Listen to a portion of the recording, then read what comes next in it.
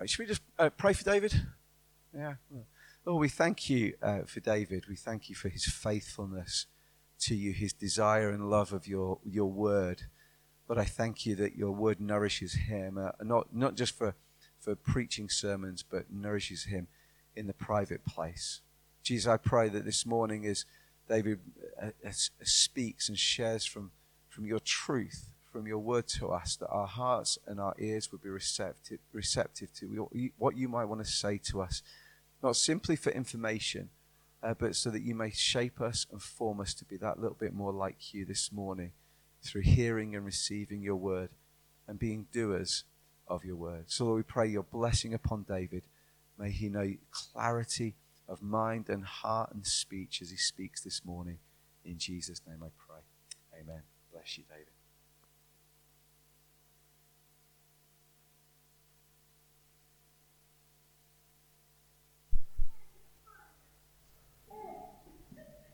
Oh dear. We're there. Thank you. It's the first time I've been heard in years. Oh dear.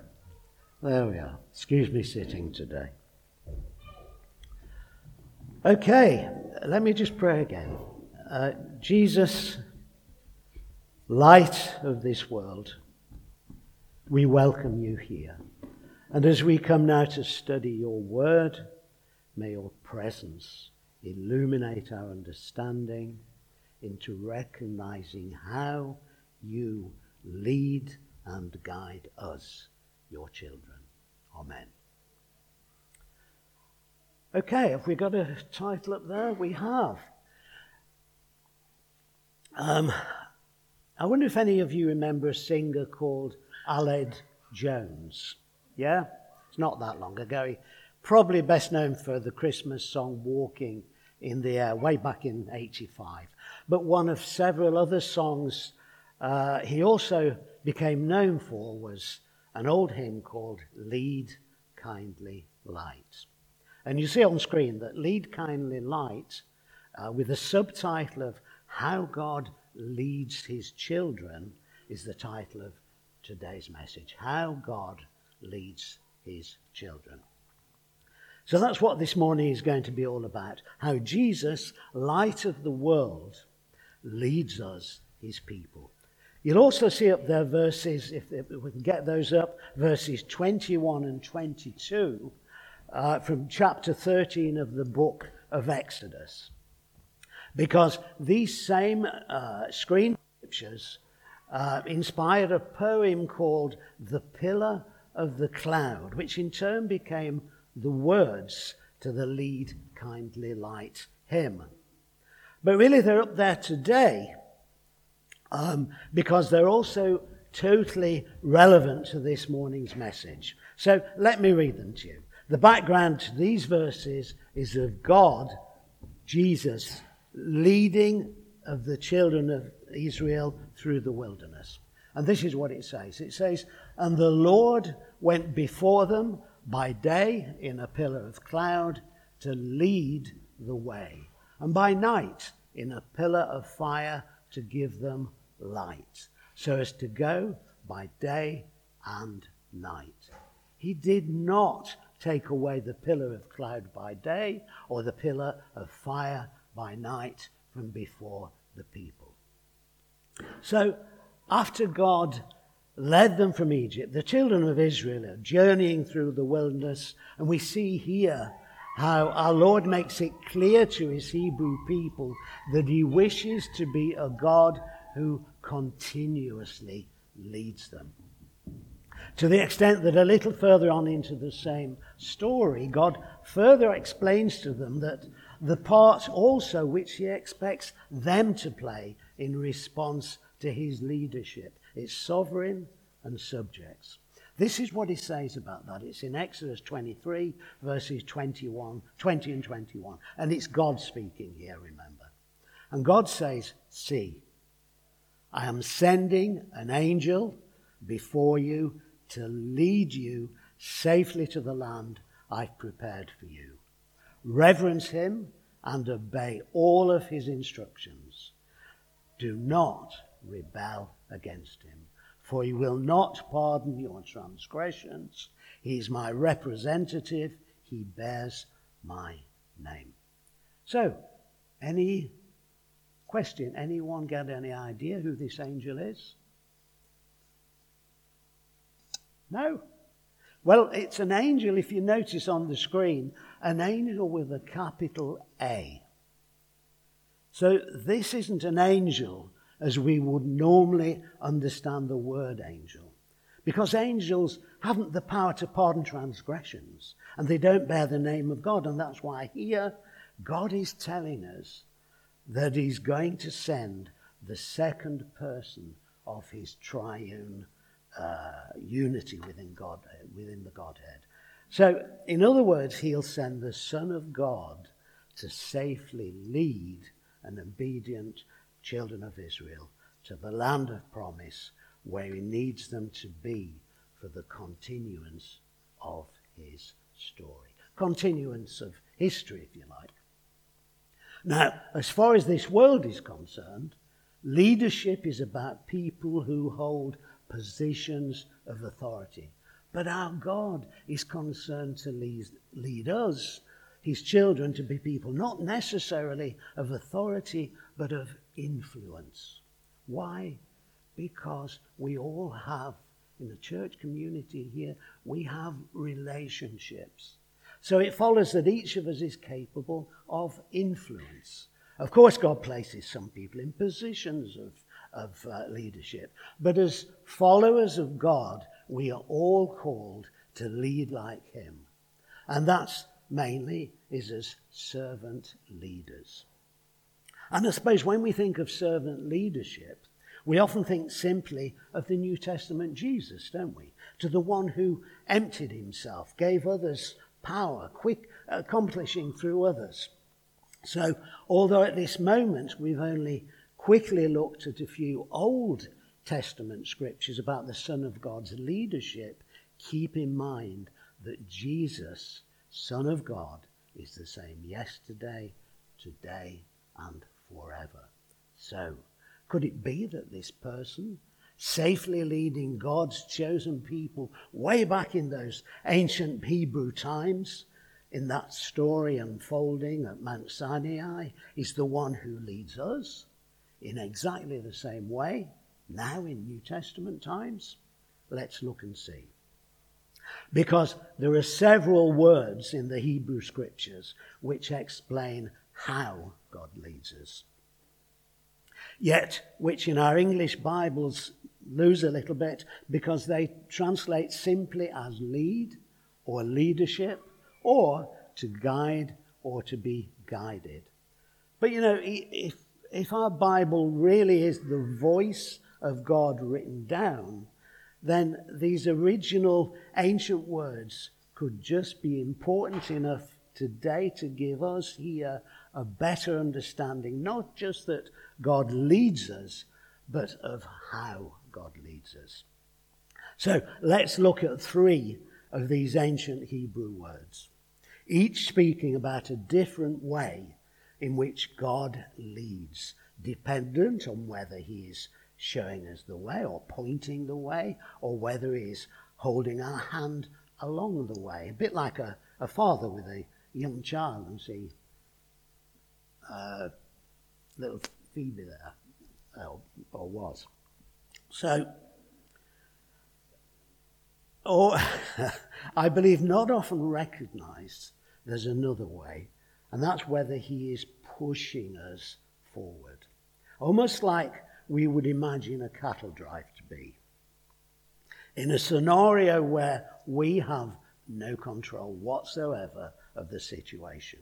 And that's because God tailors how he leads to be appropriate to the season in which we are each currently in at any given time. So relating again to that first verse on the screen where the angel of God was sent to lead the children of Israel safely into the promised land, in that story, God delivers them out of slavery, gives them a leader called Moses, who takes them to a mountain where God pledges himself to the entire nation. by creating a covenant with them. In other words, he marries them and they agree to marry him. They become what our Bible calls the wife of Jehovah. And at the same time, he gives them a new ethic, a new way of living, if you like, a new politic, a whole new life in response to the leadership of God. And you know, God even redefines leadership from the only other one they'd had available to them up to that time. Remember, they'd been in Egypt, and there in Egypt they'd seen a structure of leadership, I don't know, I suppose, much like which took place anywhere else in the world at that time. So you have Pharaoh, or a king, or someone like Caesar at the top, then under that a few elite, and then holding all that structure up under that are the masses.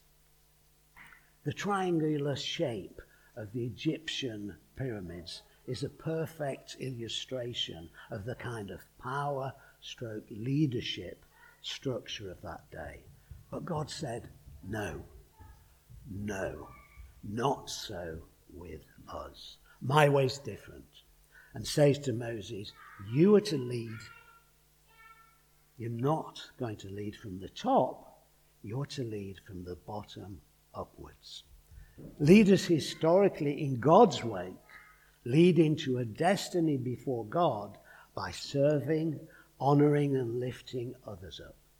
Yes, at times out front, but they still lead from the bottom upwards.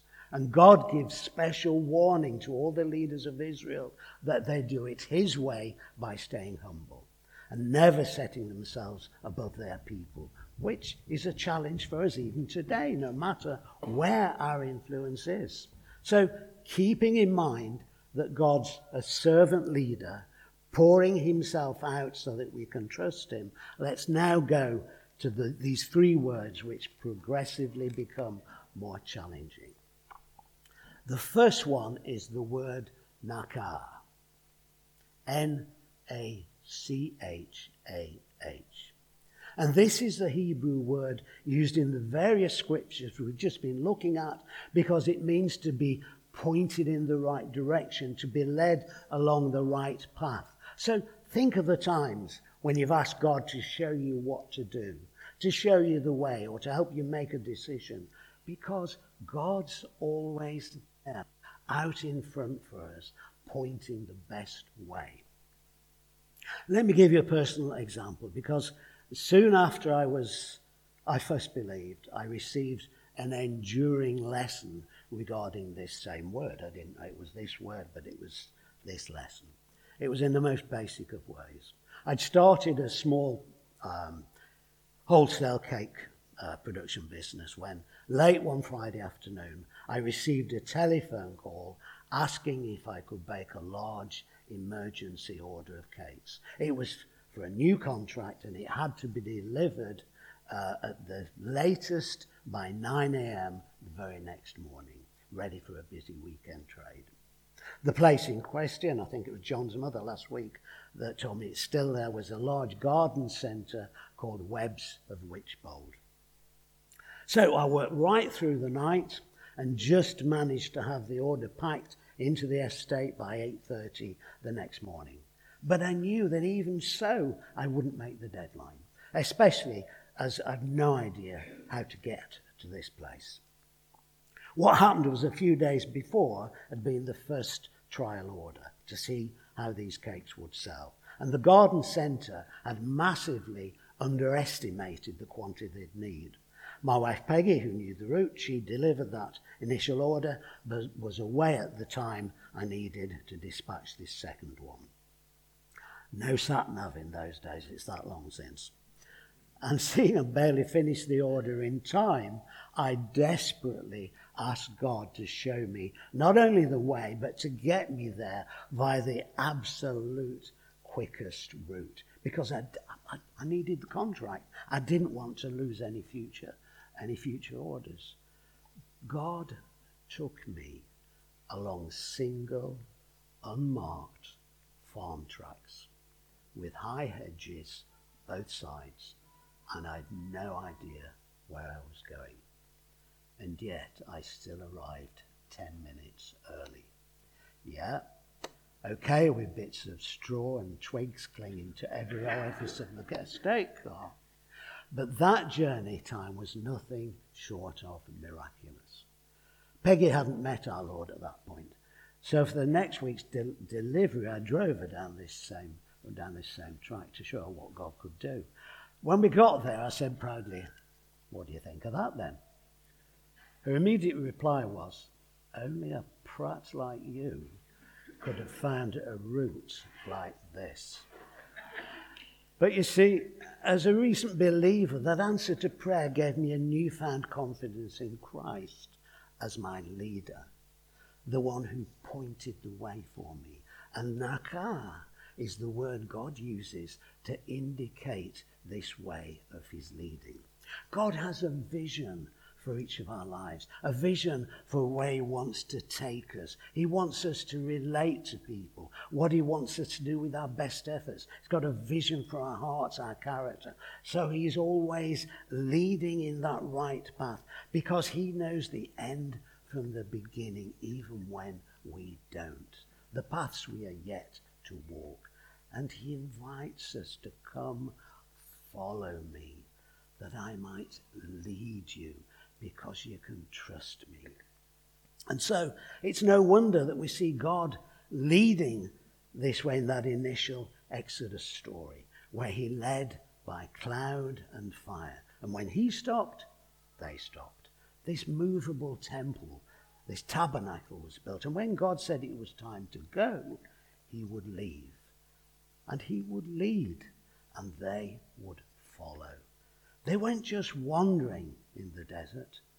They were following and being led. God was leading them towards a vision and always knew the best way to take them, just like he does today with us. Listen to a prime example now, that best way always being God's way. It's Exodus chapter 13 and verse 17. I'll read it out. It says, "Then it came to pass, when Pharaoh had let the people go, that God did not lead them, nakah, by way of the land of the Philistines," although that was near, it was the nearest way. "For God said, lest perhaps the people change their minds when they see war and return to Egypt."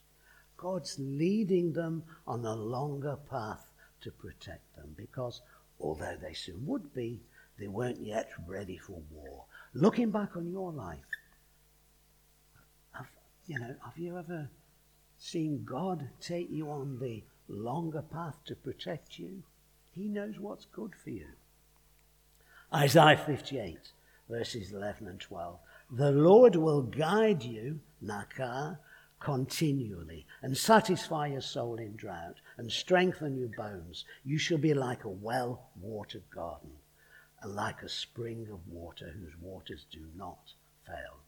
And then we carry on to read about a vision that someday Israel, you will return to your city which has been torn down. Carries on, "Those from among you shall build the old waste places. You shall raise up the foundation of many generations, and you shall be called the repairer of the breach, the restorer of streets to dwell in." Listen, what God is saying here now, even to us now, is that he will lead us to a place where he will redeem us from all which has been lost. Some of you might have lost a lot, and you wonder what God is doing. But you can trust that he is leading you to something beautiful. And our job is to follow.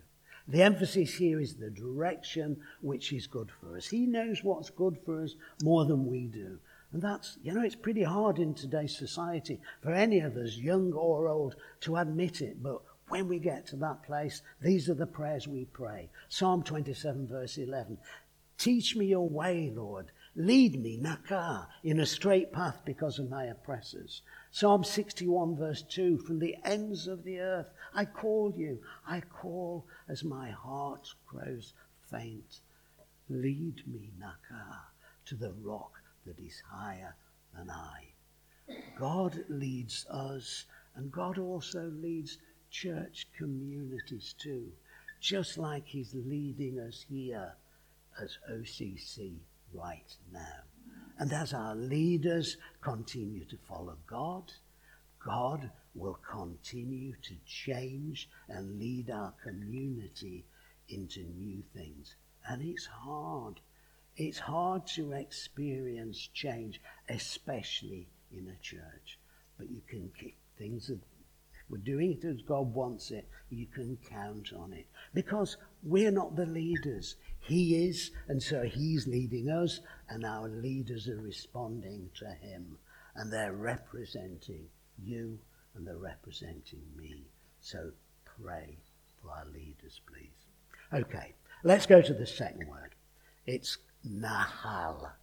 N-A-H-A-L. And Nahal embodies the kind of leading by God. We just all absolutely love it. Because this is God's patient, gentle leadership of us, which in almost every case leads to a place of rest and nourishment for those he's leading. Why? Because it's a type of leadership which is attentive to us. So the image in that first word, nakar, was kind of a guide pointing the way. The image for this is a parent taking their child by the hand and leading them. Have you ever been in a crowd, perhaps in a shopping mall or a supermarket, and noticed a child who seems lost? How they panic as soon as they start to realize that they're not with their parents or their carers. But once those responsible for them come and pick them up or grab them by the hand to lead them out of that chaos, they immediately start to calm down. Why? Because the parent is now with them and attentive to their needs. This is another way God leads. God gently leads us along. Isaiah 40 verse 11 says, he tends his flock like a shepherd. He gathers the lambs in his arms and carries them close to his heart. He gently leads Nahal those that have young. Isn't it nice to know that it's not just about some big agenda, it's about us as well? Can you remember a time in your life when someone who had power and authority was gentle and slow and cared for you as they led you? They made you feel that you were as important as what they were trying to accomplish. Isn't it beautiful when you're cared for that way? This is the type of leadership which takes account of pace, pays attention to the people they're leading. So, if we look at Genesis 33, verses 13 and 14 on the screen, we see that Jacob, in effect, is saying to his brother Esau, hey, I need to go at a slower pace. I need to lead Nahal gently. I'm being attentive to those I'm leading, and so I'll go at their pace. Let me read it out. But Jacob said to him, my Lord knows that the children are tender and that I must care for the ewes and cows that are nursing their young. If they're driven hard just one day, all the animals will die. So let my Lord go on ahead of his servant while I move along Nahal slowly at the pace of the flocks and herds before me and the pace of the children until I come to my Lord in Seir. So Nahal is being taken by the hand and being taken further than we would go on our own. And again, this is the type of leadership we like the most because it's attentive to us. And the emphasis is on taking us to a place of rest at our pace and God being gentle with us. But that first word's also needed, isn't it? Isn't it comforting to know that God has a vision for our life, that he knows the right way, yet he's still willing and able to be gentle and slow as he leads us. And that's why both these words appear together several times in the ancient Hebrew scriptures. So let me give you a couple of examples. Exodus 15 verse 13. In your unfailing love, you will lead, nakar, point the way, for the people you have redeemed. In your strength you will guide Nahal them. Take them gently in hand to your holy dwelling. Both words are there. Second one, Psalm 23. We all love Psalm 23, verses 2 and 3. One of our favourite passages about the leadership of God. He makes me lie down in green pastures. He leads me, Nahal, beside the quiet waters. He refreshes my soul. He guides me, Nakar, along the right paths for his name's sake. God enters in and out of these two different leadership expressions all the time with us, and it's a powerful combination. Let me give you just one more example of how that same combination worked for me when I was just 16. I had a favourite teacher. He was called Mr. Waterhouse, who I still remember with fondness today. Yet it was only as I prepared today's message that I realised why he'd had such a positive influence, positive impact on my young life, was also because he had used these same powerful leadership expressions of vision and attentiveness with me. Mr. Waterhouse taught us not GCE now, it's GCSE now.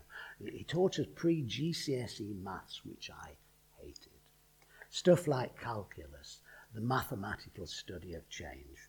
And it was only after I got a meagre 16% in the mock exam that he realised I'd been conning him into believing that I'd understood his calculus teaching. Did he berate me? No. He went to my English teacher, he knew I loved English, and found that I loved literature. So he gifted me a brand new book about René Descartes, the father of modern philosophy. You know, the one who's known for the maxim, I think, therefore I am. I was so eager to read it.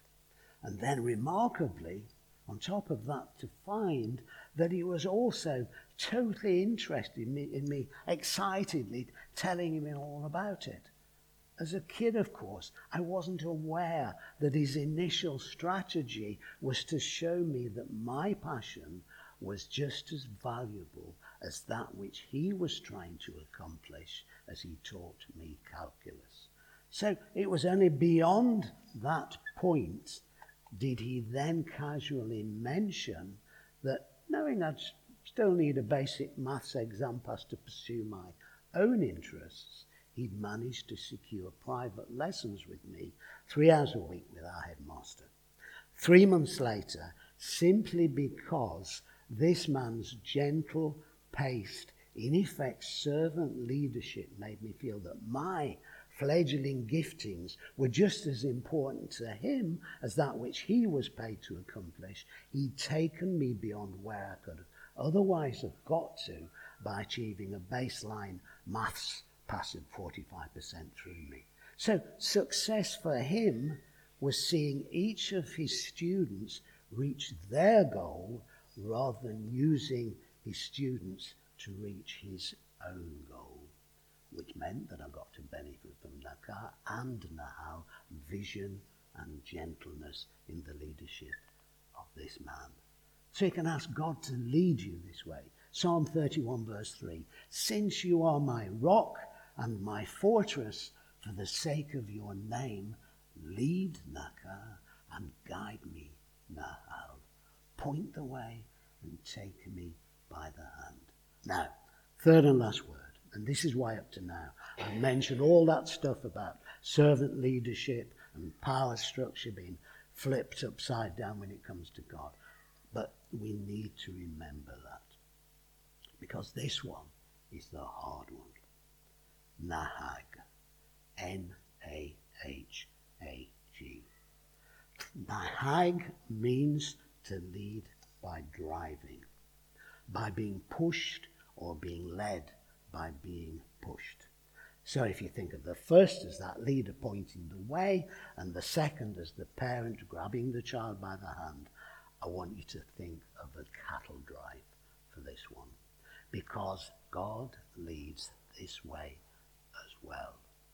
He drives us. And this word is actually used for driving cattle in a few places in Scripture. The first talking about Jacob is in Genesis 31 verse 18, and it says, "And he drove Nahag all his livestock ahead of him, along with all the goods he had accumulated in Padan Aram, to go to his father Isaac in the land of Canaan." The next in 1 Samuel 30 verse 18, and says he took all the flocks and herds, and his men drove them, Nahag, ahead of the other livestock, saying, "This is David's plunder." And what we too all have in common with animals is that we don't like being pushed, either physically or figuratively. We don't like being pushed out of our comfort zone. We don't like being pushed into things that are good for us, like truth, authenticity, and growth. We don't like being driven. We like being in control. We like saying to God, at this moment I'd just like you to do this for me. Yet the emphasis of this word, as it appears regarding leadership, is that it's the one leading who determines the pace and the direction. So here it's God who determines the pace and the direction. And listen to this. This is the hardest part. It's even if we say no. There will be times in our lives when we'll give God permission to lead us this way. Not that he needs it, but there will be times when he will push us and take us further than we could go on our own, to drive us to something better, or take us through a desert, or take us to the far side of some struggle and suffering. He will drive us there. This is part of the idea of God loving us enough to discipline us at times. He allows us to experience consequences so that we grow. Not to be punished, but so that we might grow and change. There are many examples of this. Deuteronomy 4, verse 27. "The Lord will scatter you among the peoples, and only a few of you will survive the nations to which the Lord will drive you." Nahag. Okay. So perhaps you're saying, David, are you actually saying that God allows, he pushes us into struggle and suffering? Yes, I am. Sometimes he does. It can be the result of a broken world. It can be the result of our own choices. But sometimes God pushes us there. He disciplines those he loves. Take the example of Jeremiah. Lamentations chapter 3, where he's angry with God, lamenting and crying out to him. Because not only is a disobedient people suffering, having lost their hopes and their dreams, but Jeremiah also is massively suffering with them as well. So this is what he says. It's Lamentations 3, verses 1 and 2. He says, "I'm the man who has seen affliction by the rod of the Lord's wrath. He's driven me," Nahag, "away, and he's made me walk in darkness rather than light." Perhaps the dark night of the soul. And you can read it at home, but Jeremiah is so angry that he just rants against God for another 17 verses. Because God is pushing him, or at the very least is allowing these things to happen to him. You ever been angry with God and ranted against him? I certainly have. And it was only as I was pushed even deeper into stuff I couldn't control that I gradually started to learn a wiser and perhaps better perspective. Perhaps, I don't know, perhaps it's stuff which comes with older age. Certainly for Jeremiah, even though he's been throwing a fit, by verse 19 he starts to realize that the one pushing him is the servant leader, the gentle shepherd. So from verses 19 to 26, this is what he then says. He says, "I remember my affliction and my wandering, the bitterness and the gall. I well remember that my soul is downcast within me. Yet this I call to mind, and therefore I have hope." And most of you know this scripture. because of the Lord's great love, we are not consumed, for his compassions never fail. They're new every morning. Great is your faithfulness. I say to myself, the Lord is my portion, therefore I will wait for him. So, this word nahag, it's tough, yeah? It's tough because the purpose of this life is that we become conformed to the image of Christ. And that happens when life sometimes is tough. And it's interesting to learn that this word describing God's leadership of us occurs 3 times more often in Scripture than that word nahal, to lead gently, does. So I'm thinking that's likely much more to do with us than with God. Thank goodness it's not dependent on our faithfulness. Thank goodness it's not dependent on our saying to God, okay, Lord, now's the time to lead. Thank goodness that God doesn't wait for permission to carry, to push those that he loves. And I believe, however dire and unwanted, even so, this word is probably the best of the 3 words we've looked at this morning, because no matter what, God will carry us to the end. We're told about it in Psalm 48, verse 14. For this God is our God forever and ever. He will be our guide, nahag, even to the end. Psalm 78, verse 52. But he brought his people out like a flock. He led them, nahag, like sheep through the wilderness. And if you're in a desert, you can use that psalm, that verse is a prayer. He led them, pushed them like sheep through the wilderness. In some places, when we can't walk, we are told he will even carry us through. So, here's why it's important for us to understand these 3 words, which I've told you about this morning, especially this last one. Because if this is how God leads and we don't know that he leads this way, then we'll miss his leadership over and over and over again.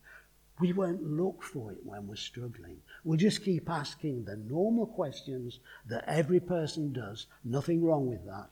Why, God? Why is this happening? Why me? How long? All appropriate questions. But even the smartest people, I can tell you, don't have answers for them.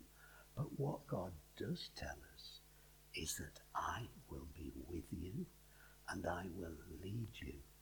I will carry you to the end. And I don't know, those who have walked with Jesus, and I know 1 or 2 people who have walked with Jesus for a long, long time, and they can look back with the wisdom of perspective, and they'll tell you that we can count on it because he's faithful to carry us, to push us through the end. One last example as to why all 3 of these things matter, and we need to be able to recognize them.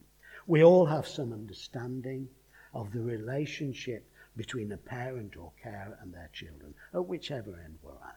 And parents know that they need to lead their kids differently all the time.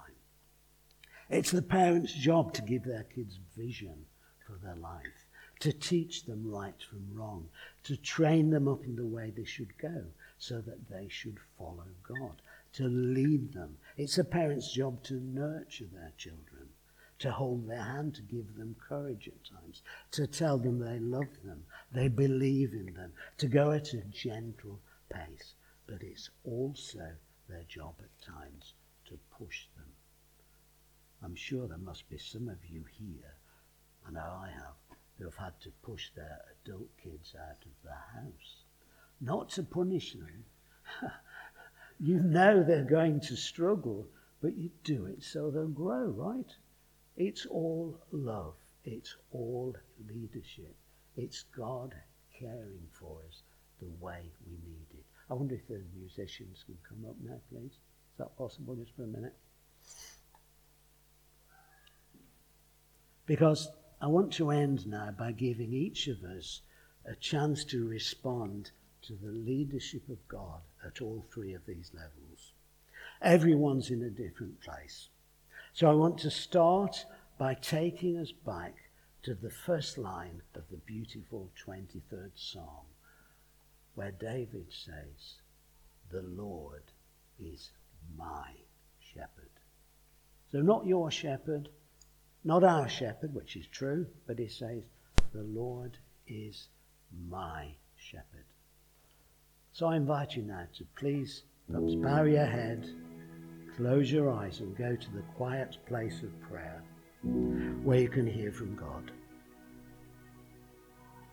And as you do so, I'd like you to start just by silently reciting these words. Lord, you are my shepherd.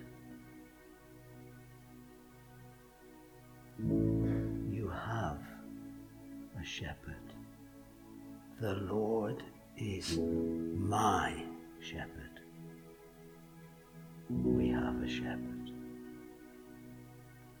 Now I want you to think of him as a servant. You know, Jesus invited people to come follow. Come follow him, not come believe. The Good Shepherd invites people to come follow. You remember this about that shepherd. He's the one, Jesus, who gave up his life, who lost it all. He is safe. He is good. And he loves you like no one else could. You have a shepherd. And I want you to think through these different words and different ways he leads. So the first one, the fact that God points the way. He shows you the right way. Are you moving in the direction that God is leading? Are you saying yes to his vision for your life more than your own dreams? Because ironically, if you let go of your own dreams, you get what you really want. Is he leading? Some of you are not close to this idea that God is gentle, that he takes you by the hand. Give him permission. Invite him in to lead you like that. Thank him for going slow. Thank him for being just as concerned about you as he is about where he's taking you. Thank him for that. Let him lead. And here's where faith comes in. Because, you know, faith feels like risk. Faith always feels like risk. Could you right now, even in the midst of, if you're going through something, maybe you're really struggling, you're suffering, maybe it's good. But could we all take the risk to say, God, I trust you to push me, to take me to a place that is uncomfortable beyond where I would go on my own. Even when I'm saying, no, Lord, you know what's best for me. Could you give him permission? Could you release control so that he could lead that way? And then as you hold all these questions as to why things happen, let's also hold in anticipation. We can't wait to see how God works this whole thing out. So, Father, we thank you that we're not wandering. We thank you that we have a shepherd to follow. I pray for anyone in this room who has never given their heart to Jesus. You've never said, I will follow you. I pray for you today that you would open yourself up and would begin to journey with you, Jesus, as your leader and your Saviour. And for all the rest of us, Lord, take us deeper, deeper and further than we would go on our own. Help us trust you. Help us act upon this prayer, that it wouldn't just be empty words, but we could imagine ourselves doing something different as we leave here and as we go into this week. Put actions to our prayers. We love you. Keep leading. We're grateful for it. In Jesus' name, amen.